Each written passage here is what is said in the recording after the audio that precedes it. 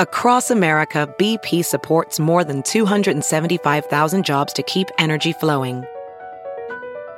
Jobs like building grid-scale solar energy in Ohio and producing gas with fewer operational emissions in Texas. It's and, not or. See what doing both means for energy nationwide at bp.com/investing in America. Have you heard you can listen to your favorite news podcasts ad-free? Good news. With Amazon Music, you have access to the largest catalog of ad-free top podcasts included with your Prime membership.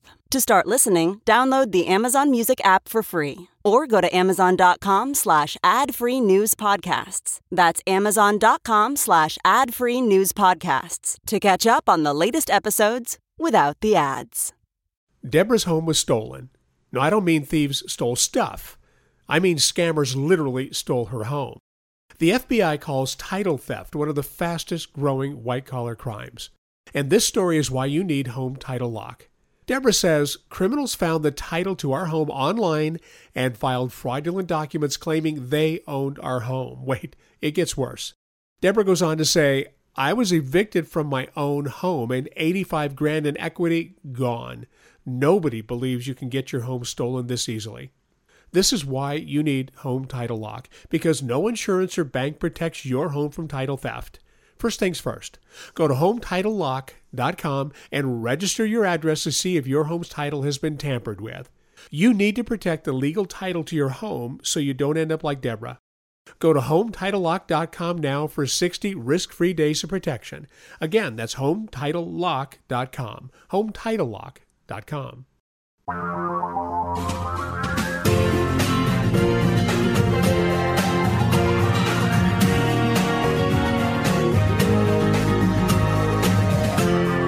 This is the Thom Hartmann Program. Greetings from beautiful downtown Bellevue, Washington. Yeah, indeed. Okay. We last night had just an absolutely spectacular time at Town Hall Seattle with Pramila Jayapal, Congresswoman. She is just extraordinary. Sold out event and filled the hall. It was pushing somewhere in the neighborhood of 900 people, and it was just spectacular. And then I went back to my hotel, and MSNBC was replaying the debate. It had just started when I got back to the hotel, and so Louise and I sat on the phone for the next hour, kind of talking to each other while we were watching the debate replay, her in Portland, me here, but it was the same thing on the same network. And then I put it on my phone on Sirius XM and fell asleep listening to the second hour of it. But wow, talk about a food fight. So for our show today, what did you think of the debate? My observations are probably consonant with pretty much everybody else's, but if you have what you think is a particularly useful observation or, you'd like to share your opinions, it seemed to me that Elizabeth Warren and Bernie Sanders did just spectacularly. Bloomberg, who was going into this thing, rising rapidly with his $380 million investment in advertising, or close to, it's probably over $400 million now. Just an enormous amount of money, just pouring money into this. People really hadn't met him yet outside of New York. I mean, New Yorkers knew him. They knew he could be kind of prickly, and in fact, he can be kind of prone to exploding. In New York, that's fine. I mean, that's kind of normal politics. And what do you mean by that? That kind of politics. But, last night, I could just see him biting his tongue and and then Elizabeth Warren says, non-disclosure agreements for sexual harassment and gender discrimination in the workplace. You want to explain how many you have? And he said, we have very few non-disclosure agreements. And she said, well, how many is that? And he says, let me finish, woman. I mean, he didn't say woman, but that was the... And she says, no, how many is that? And he says, none of them accused me of doing anything other than maybe they didn't like a joke I told. And I'm like, oh, my God. And he says, they signed the agreements, and that's what we're going to live with. Well, it's mind-boggling that we would be trading in one billionaire with a bunch of NDAs with women for another billionaire with a bunch of NDAs with women.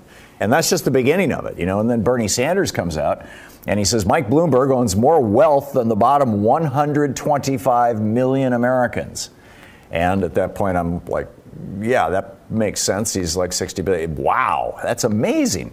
And then Bernie says, that's wrong. That's immoral. That should not be the case when we have got 500,000 people out sleeping on the street, when we've got kids who can't afford to go to college, when we have 45 million people dealing with student debt. We have enormous problems facing this country, Bernie said, and we cannot continue seeing a situation where in the last 3 years, billionaires in this country saw an $850 billion increase in their wealth. Congratulations, Mr. Bloomberg. But the average American last year saw less than a 1% increase in his or her income. That's wrong. And Bernie delivered a beautiful populist message last night, as did Elizabeth Warren. Then Pete Buttigieg and Amy Klobuchar got into this pissing war, for lack of a better phrase. Amy couldn't remember the president, AMLO. She couldn't remember his name, and so Pete is like, well, nah, nah, nah, and he starts talking in Spanish and stuff. She basically says, what, you think you're the smartest kid in the room? You think I'm dumb? Is that what you're trying to suggest? And, of course, he was, saying that. I mean, it's... So this was kind of the last chance. I mean, things are getting real here, and if they don't take down Bloomberg quickly, he's going to gain substantial momentum. $1 billion will buy you a lot. Look at all the major brands that we have in this country that are just there. The only reason we buy them and use them is because of advertising. We're going to see the same thing, I think, right across the board with all of these candidates. This is their last chance to basically stop Bernie, stop Elizabeth Warren, and stop Mike Bloomberg. That's the full court press. And this morning in my hotel room, I was channel surfing CNN and MSNBC, popping back and forth between the two of them while I was getting ready to come down here to the studio. And it just blew my mind. The Morning Joe, of course, MSNBC loves to have Republicans on as hosts for their progressive shows, Morning Joe and Nicole Wallace and all this kind of stuff. And so here's Joe Scarborough with Donnie Deutsch, who hates Bernie Sanders and, is a multimillionaire. He inherited a multi-million-dollar business from his daddy. And Claire McCaskill, who never saw a lobbyist she wasn't happy to take money from, they're sitting around going, well, if Bernie Sanders is elected, that's the end of the republic. Donald Trump gets reelected and all this kind of BS. And the conversation I had last night here in Seattle with Pramila Jayapal, who is the co-chair of the Congressional Progressive Caucus and represents Seattle in the House of Representatives, she was talking about how the way you win elections is by activating your base. The number of people who are, quote, in the middle, the number of people who don't have a strong leaning toward Republican or Democratic candidates is very tiny slice of the electorate. People call themselves independents, but they typically vote one way or the other fairly consistently. They just don't like having a label. Most people who call themselves independent because they like to think that I am noble and I have higher thoughts than politics, right? Or some variation on that, or that's what they want to tell their friends. But the bottom line is they really know who they're going to vote for. So it's not that we're fighting for those people in the middle. Every time the Democrats try to do that, they lose elections. And the one time Republicans have tried to do that since 1980, which was the 92 re-election of George Herbert Walker Bush, they lost the election. But Republicans run these base campaigns. Reagan did it, Bush did it, Trump did it. They do it for the Senate. They talk to their base. If you can get the base out, if you can get an extra 10% of your own voters out, given that only half of voters typically vote in any given election, if you can get an extra 10% out, you can overwhelm the other side.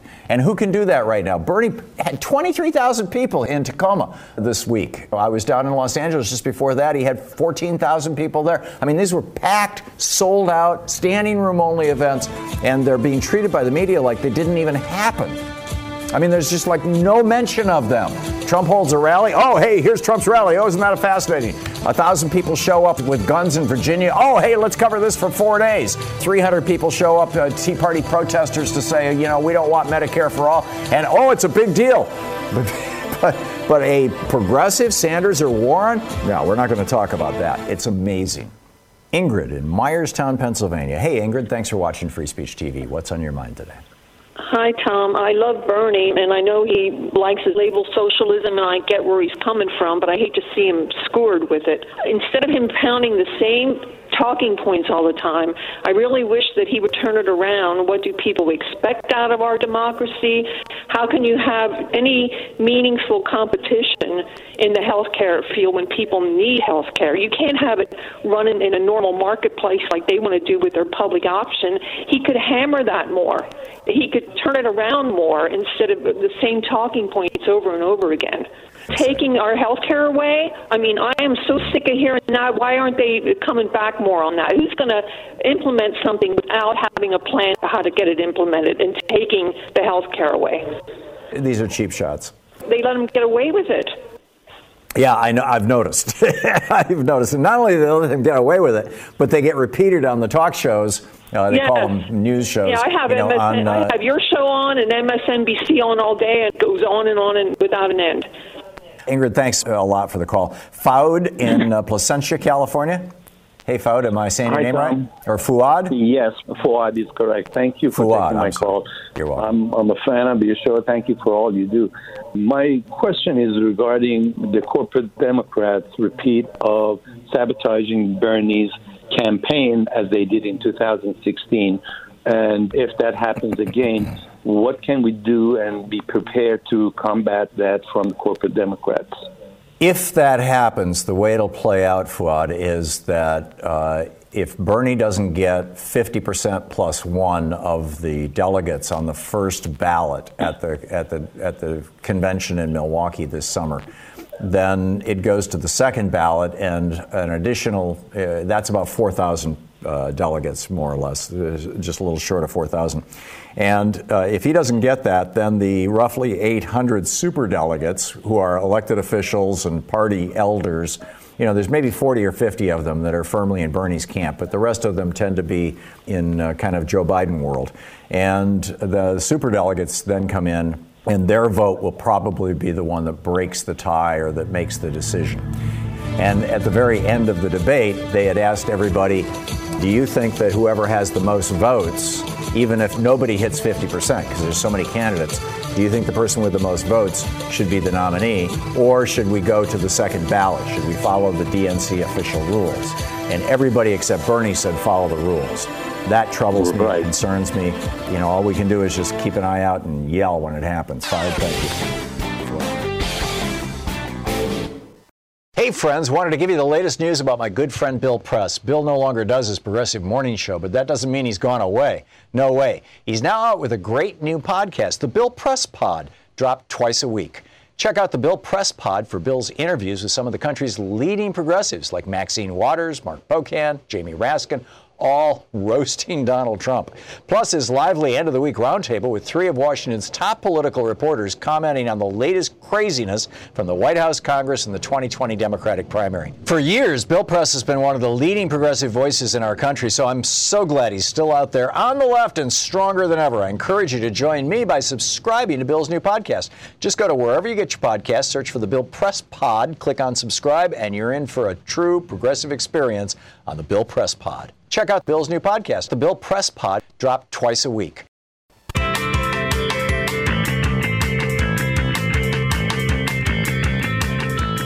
There's this whole thing about, Bernie's not releasing his medical information.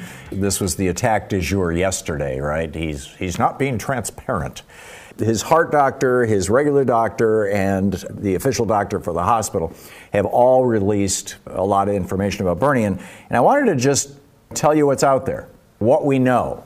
I tweeted out yesterday, I'm really not interested in Bernie's last prostate exam. I'd like to know if his heart's in good shape and is he in good shape.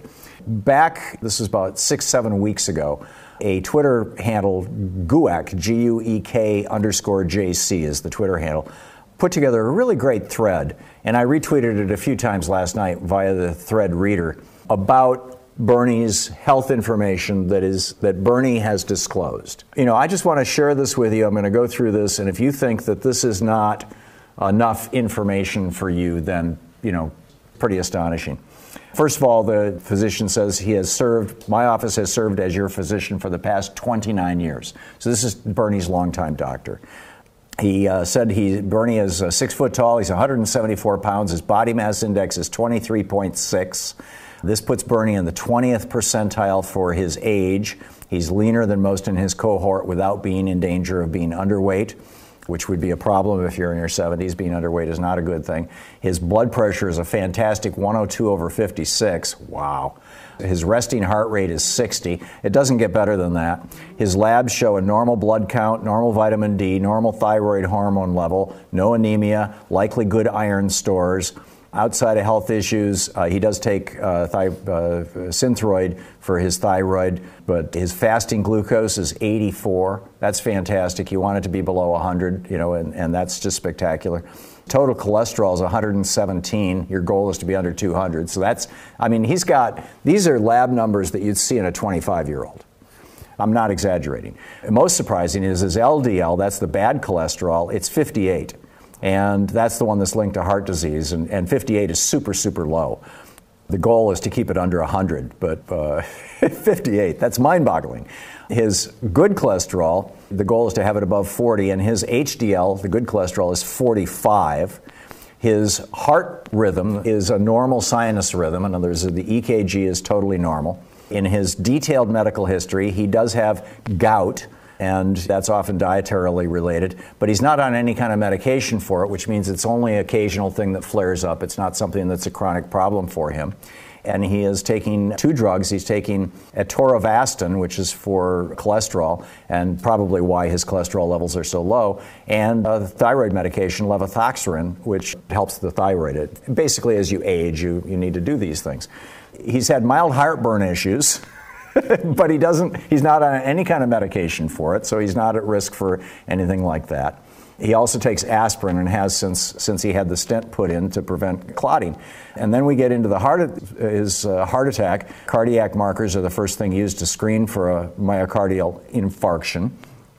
The doctor says the most significant event in your health was your admission to Desert Springs Hospital in Vegas on November 1st, 2019 for a myocardial infarction. You underwent prompt cardiac catheterization. Narrowed segment was reopened by the placement of 2 drug-eluting stents called PCI. You used standard treatment. You were released 3 days later and returned home. EKG, or echocardiograms rather, which is like an x-ray of the heart, only it's not x-rays, it's done with ultrasound, I believe, and measures how well your blood pumps heart and how well, and whether your heart walls and valves are strong and like that. He's completely normal in that. When you have a heart attack, there's this thing called the NSTEMI, but his outcomes are normal now.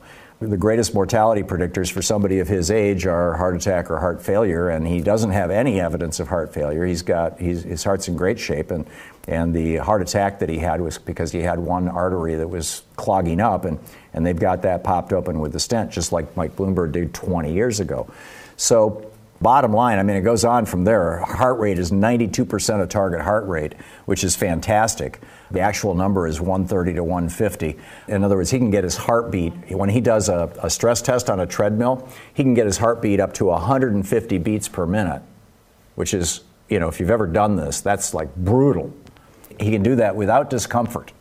So that means that this guy is as healthy as somebody in their 30s, 40s, or a healthy person in their 50s. I wish I had these kind of numbers. So, and the letter goes on from there. Again, you can check out my tweets yesterday and you can read the whole thing. So this whole thing of, well, Bernie, why don't you release your medical records? You need to give us that, 3-foot thick file from the last 40 years with every single time you went in and all the details of all the, it's stupid. I just wanted to lay all this out, and we'll probably clip this little riff and put it on YouTube so that people can see it, because people need to know it's a phony attack. They're totally grasping at straws. They can't attack Bernie for being a bad person, like they're going after Bloomberg now for, Bernie doesn't have NDAs with women. They can't go after Bernie for being corrupt. They can't go after Bernie for taking corporate money or billionaire money. They can't go after Bernie for being inconsistent. They can't go after Bernie for being a bigot. So what do? Well, he didn't give us enough information about his health. Are you nuts? You're listening to the Thom Hartmann Program. Steve in Orlando, Florida. Hey, Steve, what's on your mind today? I'd like to know, how would you reply to someone saying that if Bernie runs against Trump, it'll be like the Nixon-George McGovern race all over again? Nixon was like Trump, as you know, and McGovern was the progressive, supported by all the young people, and he lost 49 states. So I don't know how to reply to a person who told me this yesterday. Okay, yeah, and it's a good question, because that's the meme that's being put out in the media. I've heard Donnie Deutsch, I believe, and others on MSNBC repeat that repeatedly. First of all, if you go back to that 1972 election where Nixon beat McGovern so badly, Ed Muskie was the guy who was most likely going to run against Nixon. Ed Muskie, and all the pre-election polling showed that Ed Muskie could have easily beaten Nixon. So Nixon sent Chuck Colson up to Maine and published, they called it the Canuck letter. Canuck is a slur, a racial slur. It's like the N-word for French Americans, French ancestry Americans, who are a large proportion of the people who live up in Maine, and Ed Muskie's constituents, and published this letter saying that Ed Muskie had used this word and that he was constantly slurring his own people, blah, blah, blah, blah. It was total fiction, but it got published in the newspaper, on the front page of the paper. And Ed Muskie got up there and just really yelled about it, basically. And it was snowing the day that happened. And all this snow was getting on his face. His face got wet. And Nixon's guys, they had organized this as a dirty trick. And Nixon's guys pushed out the story along with photos saying that Ed Muskie was crying, that he was standing on the back of this flatbed truck crying because he couldn't take the heat. And that was the narrative that actually got picked up by the media in the United States and appeared on CBS and NBC, and it functionally ended Ed Muskie's candidacy. So then the weaker Democrat, George McGovern, who was not a particularly good campaigner, he was a very decent man. He was the senator from North or South Dakota, good Democrat. He had been a World War II pilot. He was a war hero. I mean, his plane was shot down over Italy, and he made an emergency landing that nobody thought was even possible and pulled it off and saved his crew and everything. And he had flown all these bombing missions over Germany in World War II.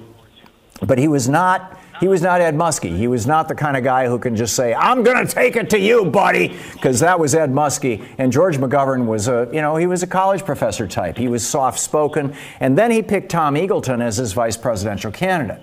At the nominating party, right, at the convention, he gets Tom Eagleton as his VP and starts this McGovern-Eagleton ticket.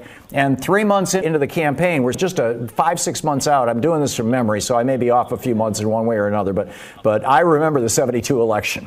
And 5-6 months out from the election, the news reports that Tom Eagleton had suffered from depression his entire life and had had electroshock therapy. You know, where they put electrodes on your brain and zap you.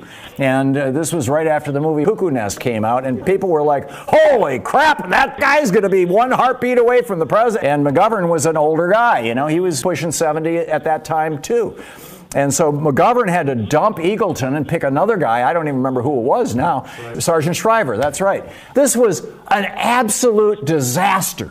And he was a weak candidate to begin with. So, of course, Nixon won. Nixon was a competent campaigner. He had the power of the incumbency, which, of course, Trump does have this time. But I'm telling you, 2020 is not 1972, number one. The circumstances are very different. The main issue that brought young people along was not a set of progressive values, although he was a progressive. It was his opposition to the war in Vietnam. And most young people were united on that. So he had that. So it was basically kind of a one-issue campaign that McGovern was running, number one. Number two, McGovern never really took it to Nixon. He never really challenged Nixon. His campaign was namby-pamby milquetoast. He was trying to reach out to people in the middle because he knew he already had the kids, you know, with the Vietnam War issue. Yes, he was a progressive, but he didn't run a progressive campaign. I mean, go back and look at the campaign commercials from that time. McGovern was trying to reach the great middle, and every time Democrats do that, they lose elections. So to say that Bernie Sanders has anything to do with George McGovern in any way, that a Sanders candidacy or a Warren candidacy for that matter, after you saw what she did last night when she literally peeled the skin off, or not literally, but peeled the skin off Michael Bloomberg. She just took him apart. They could take the skin from his head and make one of the little shrunken heads and turn it into a voodoo doll now. It's just so I have no fear whatsoever that McGovern candidacy tells us any lessons at all about a genuine progressive running in this election. And by the way, that McGovern presidency, oh, he's too progressive thing, that's been used before. They tried using that against Barack Obama in 2008, you'll recall. You know, in the primary election, the Clinton campaign. Yeah, exactly. So the Clinton campaign was basically saying, oh, Obama's too far to the left, you know, you don't want another McGovern situation. And it's probably been used in other elections before that I just don't remember. But the bottom line, Steve, it's a totally false analogy. Unfortunately, it took me, 2.5 minutes, I think you've been on the line? Maybe a little, no, it's more like 3 or 4 minutes for me to explain all that, because you got to do the history lesson and you got to talk about who was Tom Eagleton and why did people go, oh, this guy, and he had the judgment to pick somebody as his VP who had electroshock therapy, really? I mean, at that point, I'd be wondering whether I wanted to vote for George McGovern. So anyhow, Steve, I hope I answered your question. Thank you very much for the call, and thanks for watching us there on Free Speech TV in Orlando. Sheila in Talent, Oregon. Hey, Sheila, what's up? I watched all of the debate last night. You may not remember, but I've always been a Warren supporter, and I still am. After the debate, most of us she did west great of the last Potomac, night. I thought so. She was the adult. She was the teacher that you want to teach your children. At any rate, few of us west of the Potomac really know anything about Bloomberg except that he was the mayor of New York, and because of some of the news, the stop and frisk. And I think she opened an introduction for us to know a little bit more. I don't believe he belonged on the stage. He really doesn't represent anything that's democratic to me. I thought the AMLO thing was a cheap shot at Klobuchar. That being said, the woman who asked the question from, I don't know if it was Univision or Telemundo, but she said she still didn't know anything. She couldn't answer questions on policy. And if you are going to go on a Latin network to talk, to be in an interview that's going to ask questions about Latin American policy and the U.S., I think you would maybe not remember the name of the president of Mexico, but you should know something about some of the policies that they might ask you about. So you're talking about Amy Klobuchar. That was correct. Yeah, and I like Amy Klobuchar. I thought that they were bullying her, and there again, Warren stepped up. She does not like bullies. I have read Warren's policies, and her domestic policies all touch my heart. And they're what I want. I'm a retired critical care RN, and I know that Medicare for All is what we are going to have if we are going to bring health care costs under control, improve medicine, and get people coverage for health care. The other thing is at the very end of the program, which has really turned me off, was, again, Bernie went over to Biden to talk to him, and there was a little bit of an exchange, and it did not look hostile to me.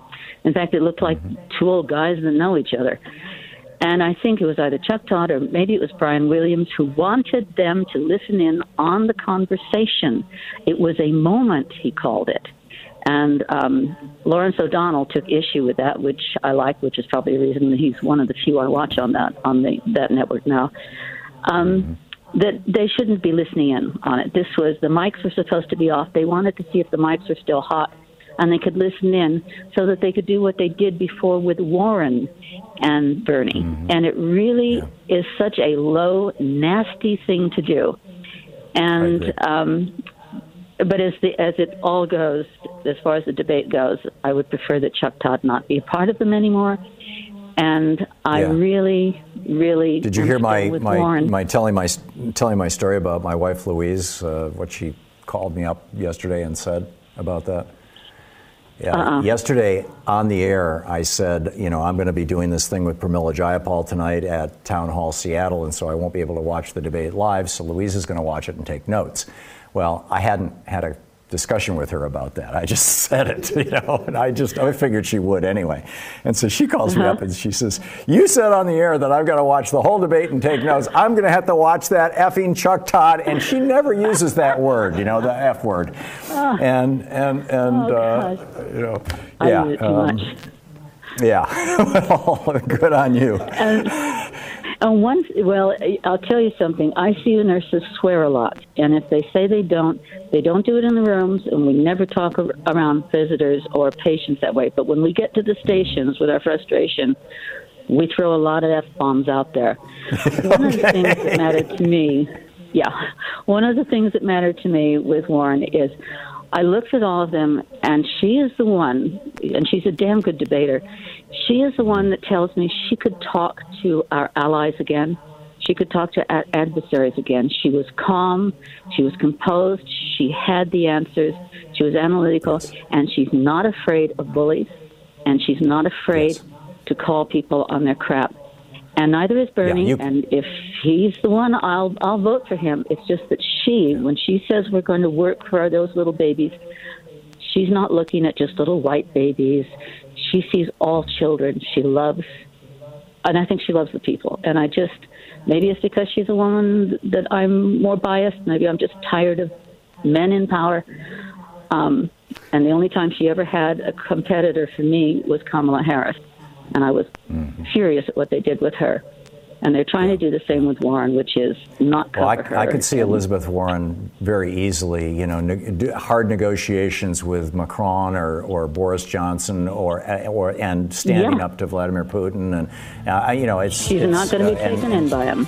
Yeah, and she certainly wouldn't be sucking up to people like Mohammed bin Salman, like Donald Trump does. I mean, Trump has got all these relationships with all these dictators where he's building Trump towers or he already has Trump towers, and it's just disgusting. Sheila, thank you for the call and everything you had to say, including the F-bomb stuff. Is the bane of your life wrinkles, crow's feet, and under-eye bags? Well, there's something you can do about it, and I'm not talking about risky, expensive surgery. Just imagine that they're gone in minutes. It's called Plexaderm, a clinically studied serum that visibly eliminates your wrinkles, crow's feet, and under-eye bags in minutes. It's literally the edge you've been looking for. Don't believe it? Try it out. You'll be absolutely astonished. It'll take 10 years off your appearance. Plexaderm can give you the confidence you'll need to be yourself at work or out with friends. And the best part is Plexaderm goes on clear, so nobody will know you're using it, unless, of course, you tell them. Go to tryplexaderm.com and use my code VOICES for 50% off a full-size bottle of Plexaderm, plus an additional $10 off. That's right, 50% off plus an extra $10 off. This offer is also available by calling 1-800-685-1292 and mentioning the code VOICES. Plexaderm is backed by a 30-day money-back guarantee. Visit tryplexaderm.com today and use the code VOICES at checkout. That's tryplexaderm.com, code VOICES. Johnny in Galveston, Texas. Hey, Johnny, thanks for watching Free Speech TV. What's on your mind? Listen, I wanted to point out something about Mike Bloomberg last night. You remember his answer to Elizabeth Warren when she challenged him on the NDAs, and his response was so clueless, so typical Republican. He was saying, yeah, we're going to live with it. And my question immediately was, and I was hoping she would say, who's we? Who's we are going to live with it? They have to live with it. Yeah, that's a good one. And, he also went into this rambling little, he said, I want a whole minute for this. And then he goes into this rambling thing about my number two person is a woman, and I have women in my company, and 40% of them are women, and I have, and blah, blah, blah. He starts basically citing statistics about the diversity in his organization, in his campaign, and in his company, which is all well and good. But, and then Elizabeth Warren says, did you hear his answer? He basically said he was nice to some women. And it's like, really? It's like a variation on my, on I have a black friend. It's, jeez. I mean, yeah, which reminds me, one other thing. I thought Elizabeth did a perfect attack on him. She failed to mention one thing, though. You remember when Donald went down the Golden Escalator in the spring or summer of 2015? He had all those $50 flat fee paid extras to cheer him on. Yes. So what's the difference between that and this Republican paying for people to socially influence to like him on the internet? What's the difference? Right. Yeah. There is no. Yeah, you're exactly right. There functionally is no difference, and I think you nailed it there, Johnny. So take his money and support Democratic causes, not himself. It's a vanity project, like Tom Steyer. Although Tom Steyer is a few notches away above him. Yeah. Well, Tom Steyer is a good guy. He just wouldn't make a good president. He doesn't have, the one thing that Bloomberg has, if he were to become president, is he knows how to use power. He did that as mayor of New York, sometimes for good, sometimes for bad, but he knows how to use power. And that's the thing that scares me about Tom Steyer. He's a billionaire. He's a very nice guy. He's supported a lot of great causes. He was on my show. I, have had a long conversation with him. Thoughtful man, decent man, no doubt in my mind at all. And I'm not sure I can say all those things about Mike Bloomberg. I don't know, frankly, enough about him. But I don't. I will disagree with you slightly. I'm not confident that Tom Steyer could hold Congress to account. Tom Steyer doesn't scare me so much as Mike Bloomberg does. Mike Bloomberg is a mixed bag. He's unreliable. That's the scary part. Yeah, I think you're right. Johnny, thanks a lot for the call. Was there too much aggression? Was there not enough? I guess the main question that I would ask you is, did last night's debate change your opinion of any of the candidates? What last night's, my opinions of all of the candidates, but up until last night, I didn't have a strong opinion about Mike Bloomberg, and that's why, people would call yesterday and say, well, I'll never vote for Mike Bloomberg, and I'd say, well, then you're dumb, because if he's the nominee, he's still better than Donald Trump. And of course, I still believe that even a cranky old autocrat like Mike Bloomberg is better than Donald Trump. At least he believes in the rule of law to some extent, apparently. He certainly believes in non-disclosure agreements.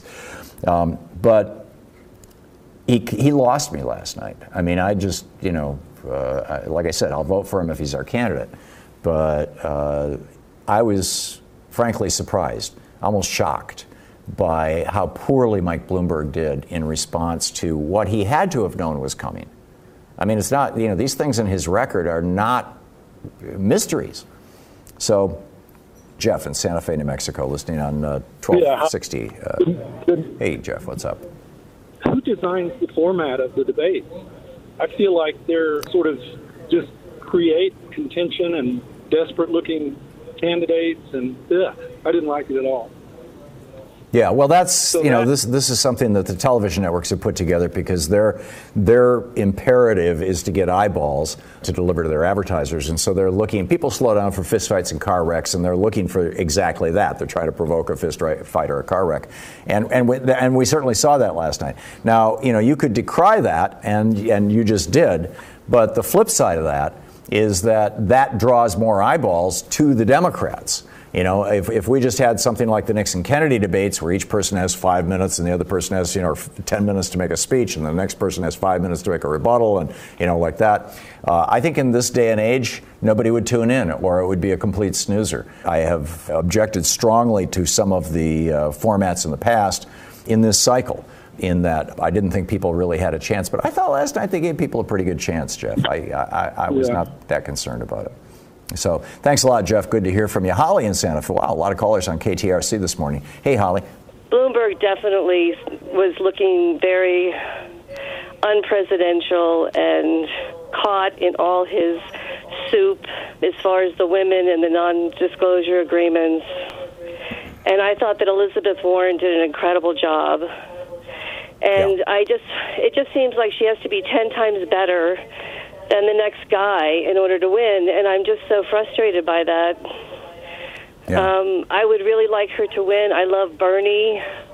I've always been, I think you're right that he should really talk about that. It would be like electing FDR. Yeah, or even LBJ without the war. Yeah, and LBJ without the war. In recent history, there are progressive Democratic presidents who are way to the left of anybody except Bernie and Elizabeth Warren. And right. Bernie and Elizabeth Warren are not to the left of LBJ or FDR. And, that is completely ignored in the corporate media, completely ignored, which is just nuts. And so now you've got this giant Stop Bernie movement going on, and you can see all you have to do is watch CNN or MSNBC for 5 minutes, and you'll see it on display. And originally they thought, okay, maybe Pete can stop Bernie, and then it was, well, maybe Amy can stop Bernie, and so Amy was popping up on MSNBC and on Rachel Maddow's show over and over and over and over again, and obviously let's put our hopes on her. Well, she never really caught fire, and she was trembling during one of the debates and all that kind of stuff. And so then it was like, well, maybe Bloomberg can stop Bernie. And so for the last week or two, it's been, oh, Bloomberg, he's kind of cool, and look at this, and he helps the environment, and he's, and then Bloomberg comes out last night and just crashes and burns. I mean, it was like the Hindenburg going down.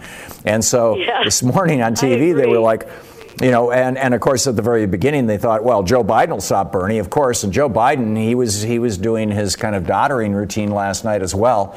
I didn't think he performed particularly well at all, sadly. So now they're like, okay, who's going to stop Bernie? Well, maybe Elizabeth Warren, but she's gonna put the lobbyists out of business too.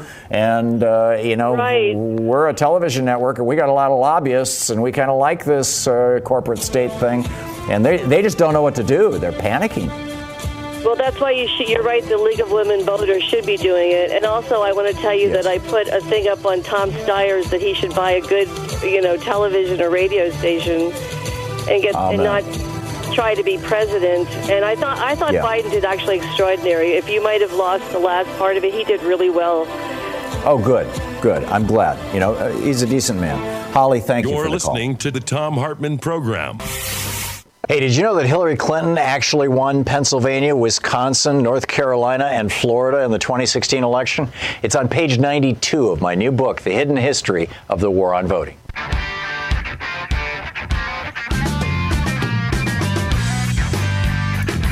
Thom Hartmann here with you. What did you think about the debate last night? It seemed to me like the big winners were Elizabeth Warren and Bernie Sanders. Bernie got his message out and got it out solidly, and people tried to attack him, of course, from 16 different directions, but none of the attacks were anything that we haven't heard 100 times, and it was just blather, it seemed. And Elizabeth Warren, who has been trying to play nice, I think, in previous debates, just took the gloves off and just, peeled the bark off Michael Bloomberg. And I would say he was the big loser. And I think also Pete Buttigieg got hurt. I think Joe Biden ended up pretty much where he was. He didn't do himself any harm. And he did get some good moments in there. He loves to say, I was the guy who, and then, fill in the blank, right? Negotiated with the foreign government or did the Obamacare for all or, all that kind of stuff, which is fine. I mean, he certainly has the credentials and the cred. So anyhow, picking up your phone calls. Krista in Portland, listening on Sirius XM. What's up, Krista? Yeah, Elizabeth Warren turned me around last night. I've been a Buttigieg supporter. I've liked, his intellect and things he's had to say, but I think she demonstrated that she's got what it takes to take on Trump the way she took down Bloomberg and just the way she, and I also appreciated how she stood up for Klobuchar. Can you imagine her taking on Trump that way? Yes. I mean, it's just amazing. Yeah, and my apologies, Krista. I'm remote here, so there's about a 1 second delay between the time either one of us starts or stops talking, so we're going to step on each other, and my apologies in advance to you and all of our callers all day. You were saying something when I stepped on you. I'm sorry. Oh, I'm just that I turned around. I mean, I got done watching the debate, and I donated to her campaign. And I haven't done that yet. So I just wanted to call in and say, she's the one that I think could take him on. Yeah. I suspect that Elizabeth Warren is going to get a huge bump out of this. Krista, thanks so much for the call. It's great to hear from you. Karen in Fredericksburg, Virginia. Hey, Karen, you're on the air. Hi, Tom. Thank you for taking my call. I'm answering your question. Did the debate change my ideas about anything? And it definitely did. I do not want any part of Mr. Bloomberg after last night, and I don't think he's a Democrat at all. I think it's just in name only. And I'm a Bernie supporter, but in the past I thought that all of the candidates on the stage were okay with me. I could support any of them. But after last night, I certainly would not be happy about supporting Mr. Bloomberg at all. Yeah, I think if he's our party's nominee, Trump gets reelected. And I've never said that about any of the other candidates. I might have kind of intimated it, but with Bloomberg, I think it's conspicuous. Yeah, it really is. I agree. Okay. I agree 100%. And Elizabeth was great. Yeah, thank you. She really was. She rocked. Karen, thank you for the call. Nicholas in San Cristobal, Mexico. Hey, Nicholas, what's up? Tom, good afternoon to you. Bellevue is a pretty place, huh? Real quickly, I loved your analogy about Bloomberg and the crash of the Hindenburg. The blooming crash of the Hindenburg. It was lovely to see. Can't stand that man. The lady who just called, he is definitely not a Democrat. It's absurd. With your permission, I'd like to remind you of a conversation you and I had about a year ago about AMLO and how he got elected in such a really dramatic landslide. He got 67% of the vote, I think it was. Right. This is the current president of Mexico. Yes. Yes. For your listeners who don't know, AMLO is Andres Manuel Lopez Obrador, because even Mexicans can't say all that all the time. If I have your permission, I want to remind you of a conversation we had. Go for it, Nicholas. Yeah, and he was sort of the Bernie Sanders of Mexico, and nobody likes to talk about that in the United States. Instead, they talk about Jeremy Corbyn. They don't like to talk about it much because his success was quite dramatic. He's not quite as progressive as everyone had thought he would, or it's simply that he's running into obstacles that were unforeseen. However, the conversation you and I had was about how he had released a list of his potential cabinet members before the actual. Do you remember that conversation? I do. And I agree. I remember agreeing with you that that's a brilliant strategy, and that you know, once we have a nominee, they should be doing that same thing. This is my point. Hang on. I was speaking with a young woman who was part of his campaign committee 3 evenings ago at a friend's house, and she reminded me that he had put out a partial list well before the election, not just before the election, which would be the case of a nominee in our situation. It was a little different there.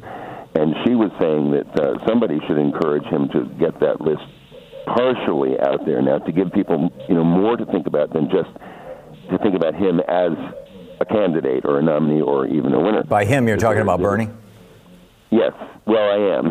Yes, I am. He's still my guy. Although I must say, you know, Liz certainly, you know, did well by herself last night. She was terrific. But yes, Bernie primarily. And she encouraged me to call you, actually, and because I know you have his ear when you want to get it, and it might be time to begin thinking about doing it, because she insists still that the effect on the election was quite dramatic for AMLO, and that it gave people so much more to think about than just him as a single person candidate, and that helped him enormously. So that's I just wanted to call and remind you. Cool. Thank you, Nicholas. And I agree with you. You have a little tete-a-tete with Bernie. Yeah, well, I don't talk to Bernie so much these days, but you know, because he's just insanely busy, but I do talk to people who are in his campaign, and I'll pass that along. I think it's a great suggestion. Nicholas, thank you for the call. It's great to hear from you. Colleen in Long Island, New York. Hey, Colleen, you're a New Yorker. You must know Bloomberg. Not only do I know Bloomberg, but my cousin's husband was his campaign manager when he ran for mayor. Whoa. Okay. Yes. So can you talk out of school? I've been hearing you talk about Bloomberg for a while now, and I kept saying, oh, should I call or should I not call? You know, what do I do? The family is mainly Democratic. But even when Bloomberg was running as a Republican, my cousin's husband was his campaign manager, because the guy is very smart, this campaign manager fellow. When I've met Bloomberg, he is not interested in anybody but what he wants to do.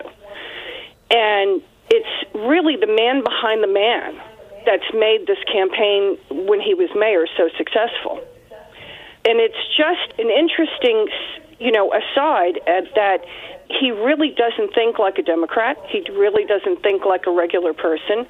I know he started a business with a phone and a desk and a chair and that kind of thing. And he built up a tremendous business, but he is not interested in anyone else but himself and what he wants out of what he's got. And my family has this connection with him, but I'm one of the poor relations, so I don't get to, you know, rub elbows with them that much. But, you know, when Bloomberg was mayor, my cousin's brother was up for the, I want to say, running the Tavern on the Green restaurant that was being redone. And 3 other people submitted bids, and my cousin's brother got it because her husband was the campaign manager. And so there is this... a little inside influence thing. Yeah, and you know, you get that in the family, and you just say, well, wait a minute, you know, this isn't the way it's, because the other people that were submitting bids were much more qualified than my cousin's brother, you know, my other cousin, and he really didn't have the chops for the job, but he had his brother-in-law, you know, working as chief of staff at the time for Bloomberg.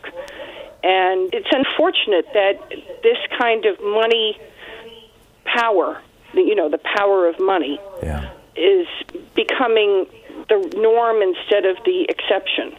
Yeah, money blinds people. You know, when Reagan came into office, it was like, okay, no more of this Jimmy Carter wearing cardigan sweaters and walking to the White House after his inauguration.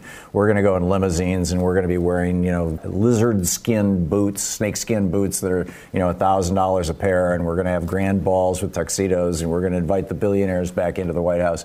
Then you had Dynasty and Lifestyles of the Rich and Famous, and all of America just was in thrall to riches throughout the 1980s. You know, it was more money, bigger hair, all that stuff. And that seems to be, I only see it from afar. I mean, I spent a lot of time in New York, and my very best friend in the world lives in New York, and I ran a business out of New York once.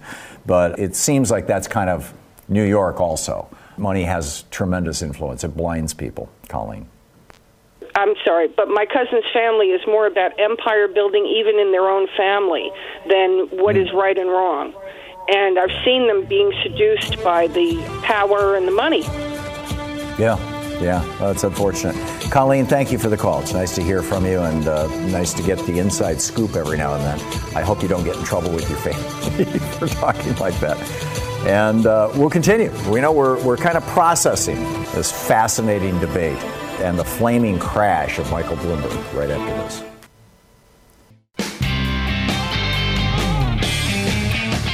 I'm broadcasting live from Seattle, Bellevue. We're at the studios of Bellevue College, which is where KBCS is, kbcs.fm. It's our local radio station here, and helped us out last night, and it's just a great station. If you're listening in the Seattle, Bellevue area, tell your friends about kbcs.fm. Joseph in Los Angeles. Hey, Joseph, thanks for listening to KPFK. What's up? You know, obviously, like everyone's been saying, Elizabeth Warren did a great job. And I lived in Massachusetts at the beginning of her stay. And I even lived in New York under Bloomberg for a while. So I am pretty familiar with them. I'm a Bernie supporter myself. But I feel like everyone's forgetting that Hillary Clinton basically dismantled Trump in all the debates that they had. And it didn't seem to make a difference. His supporters, his base, they still voted for him. And I think that focusing, while it was definitely important to take out Bloomberg like she did, I think that the message is somehow still getting lost, that there should be more focus on all the things that the administration has currently done that is so diametrically opposed to, everything that the majority of Americans actually stand for. I agree with you, Joseph. And here's where I have had objections to every single one of the debates. This, I believe, was the 9th. And that is that if you think back 4 years ago to the Republican debates, because that was the hot topic, right? That was the big ticket that everybody was watching. The questions that were being asked by the moderators, by the corporate moderator, the corporate TV moderators, were very often, and I'd have to go back and look at them to do an actual count, but they were common enough, they were frequent enough that it seemed to me like it was almost half of the questions were questions about Obama did this, what do you want to say about that? Obama did that, what do you want to say about that? The Democrats want to do this, what do you want to say about that? They were openings to attack the sitting president or Hillary Clinton. And I haven't been hearing those kinds of questions here. The kind of questions that I've been hearing in most of these debates have been, one of you Democrats says this, the other Democrat says that. Please fight with each other. And that troubles me. But, but you're right. Hillary Clinton did, although I don't think she had that one opportunity, when Trump was kind of looming behind her that one night, and she could have turned around and said, get back from me, or, stop stalking me or something. I mean, it could have been one of those iconic moments. It wasn't, but I think you're right, Joseph. Thank you for the call. Derek in Winchester, West Virginia. Hey, Derek, what's on your mind? I'm just kind of calling because of last night's debate, throwing Mike Bloomberg out there. In my opinion, I think the moderators did a kind of a bad job at reeling everyone in. I feel like they were just letting them go at it, fight with each other, argue with each other, and I just don't think that's a good look. I think the American people care about the issues, and, with these, nominees just going back and forth, I mean, that's not a way to unite. So I think they have an issue there, and kind of responding to an earlier call, someone said about Mike Bloomberg, the fact that he is a billionaire. But I think we got to remember, the man is worth $60 billion, and he has $50 billion set up in a donation trustee where he donates his money to all these, charitable causes. He gave $1 billion to Johns Hopkins Medical. So I think just because he is a billionaire, it's not something to look at him like he is this corrupt, evil man just because billionaires exist. I'm not a. Go ahead. I'm sorry. I was saying throwing him on the stage, I think, is good because he has experience that not a lot of the other ones on the stage have, and I think if he can really key in on, he is a businessman. He has done these things. He has the resume. I think that will resonate with a lot of the American people that are they don't know which way to look. And I think so, Pete A, you're not right counting him out, and B, you're not one of the people that he paid to say nice things about him in social media. I wish there was a check coming. No, I wish. Okay. All right. Derek, thanks a lot for the call. Paula in Miami, Florida. Hey, Paula, what's up? Hi, Tom. How are you? Good. I'm calling because I think Bloomberg could redeem himself for the Stop and Frisk program if he expunged those young kids' records. Well, he's not mayor anymore, so he doesn't have any political power. He doesn't have the ability with all his money, he couldn't case by case try to help. Well, he might be able to get them a lawyer or something like that, but I don't think that's going to happen. But yeah, I understand your sentiment, and I think it's a good one. Paula, thank you for the call. Press in Salt Springs, Florida. Hey, Press, what's up? Last night's debate, I almost feel insulted by Mayor Bloomberg even being there. The money, the arrogance, everything. He doesn't resemble a Democrat to me. I'm just frustrated with the whole thing. Of course, Bernie, in my opinion, did an excellent job, like he always does. He's solid. Elizabeth Warren, she did well. The rest of them, I feel like, they would work, but Bloomberg's a no-go for me. Does money just buy everything nowadays, or we just? I don't think so. I don't think so. I mean, let's watch the polls for the next 3 or 4 days. But I have a feeling that Bloomberg's been slowed down substantially in his momentum. And the question now is, will he keep his word that he would devote his billions to taking out Donald Trump, even if the nominee is Bernie Sanders or Elizabeth Warren, people with whom he philosophically radically disagrees. We'll see.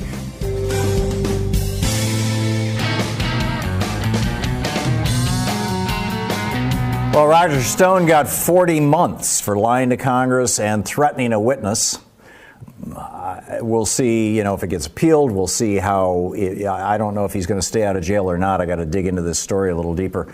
We'll see how Donald Trump responds to this. Apparently, Jared Kushner has inserted himself at the White House into this whole let's pardon people process so that Donald isn't just doing it all by himself. But, my confidence level in Jared Kushner.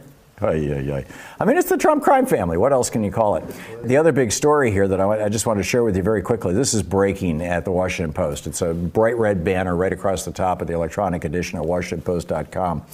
Let me just share with you the first 3 paragraphs. This is just going to blow your mind. This article by Craig Timberg. Facebook created Project P for propaganda, in the hectic weeks after the 2016 presidential election. In other words, they were looking for propaganda on Facebook, right? And quickly found dozens of pages that had peddled false news reports ahead of Donald Trump's surprise victory. Nearly all were based overseas, had financial motives, and displayed a clear rightward bent. Now, you may have seen programs on this. There have been some really good investigative reports about these teenagers and these young men I think some of them were in Estonia, some of them were in Moldova. This was not the Russians who were trying to be trolls, but they were literally creating phony news websites that looked like newspapers with realistic sounding names, and they looked real, and writing literally phony stories like Andy Borowitz today. His piece today is Michael Bloomberg pledges to spend $30 billion to buy a new personality. It was a joke, right? But this was more like, they would say, the Pope endorses Donald Trump. That was one of them, actually. And write it like it was a straight news story. And then they would push these stories onto Facebook and use Facebook to get people to click through to the stories, which would take back to the website where an ad would be delivered, and they'd be paid for delivering the ad. So this was purely a money-making thing, exploiting the gullibility of Americans with right-wing propaganda that helped, and it helped tremendously to get Donald Trump elected. Okay, so back to the Washington Post. In a world of perfect neutrality, which Facebook espouses as its goal, the political tilt of the pages shouldn't have mattered. But in a video conference between Facebook's Washington office and its Silicon Valley headquarters in December of 2016, the company's most senior Republican, Joel Kaplan, voiced concerns that would become familiar to those within the company. We can't remove it all because it will disproportionately affect conservatives, said Kaplan, a former George W. Bush White House official and now the head of Facebook's Washington office, according to people familiar with the meeting who spoke on the condition of anonymity. When another Facebook staff member pushed for the entire list to be taken down on the grounds that the accounts fueled fake news, the fake news that had roiled the election, Kaplan warned of a backlash from conservatives. Right? We can't take down these websites that have lies on them because they're right-wing lies and the conservatives like them. In fact, here's what he said. He said, they don't believe it to be fake news, Kaplan said, arguing for time to develop guidelines that could be defended to the company's critics, including on the right. And it goes on, about how basically, keep in mind, Facebook put together this fact-checking team for their news. There are no progressive websites or organizations on that list, but Town Hall is on that list, and that is a notorious, Daily Caller, which is a notorious right-wing website. So, Facebook does it again. Screw us, screw our politics, all in the guise of, helping keep you in touch with grandma. I am disgusted by it. I can't say it more emphatically. Thanks so much for being with us today. Special thanks to KBCS. KBCS.FM is their website if you want to check it out. And Bellevue College has KBCS here. That's a function of the college. And our Seattle affiliate, we're so pleased to be on here every single day. And thank you for being with us today. And don't forget, democracy is not a spectator sport. It requires you. So get out there, get active, tag You're It, and tell your friends how to find progressive media.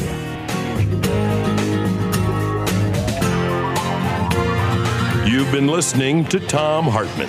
For audio and video archives, visit ThomHartmann.com.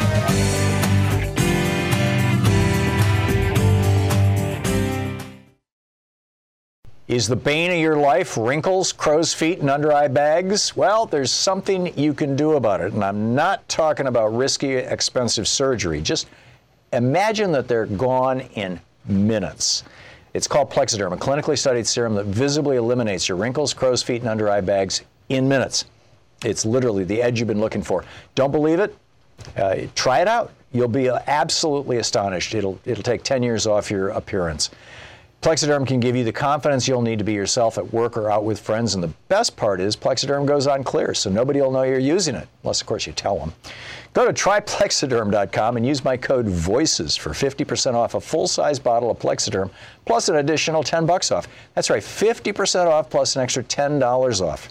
This offer is also available by calling 1-800-685-1292 and mentioning the code VOICES. Plexaderm is backed by a 30-day money-back guarantee. Visit tryplexaderm.com today and use the code VOICES at checkout. That's tryplexaderm.com, code VOICES.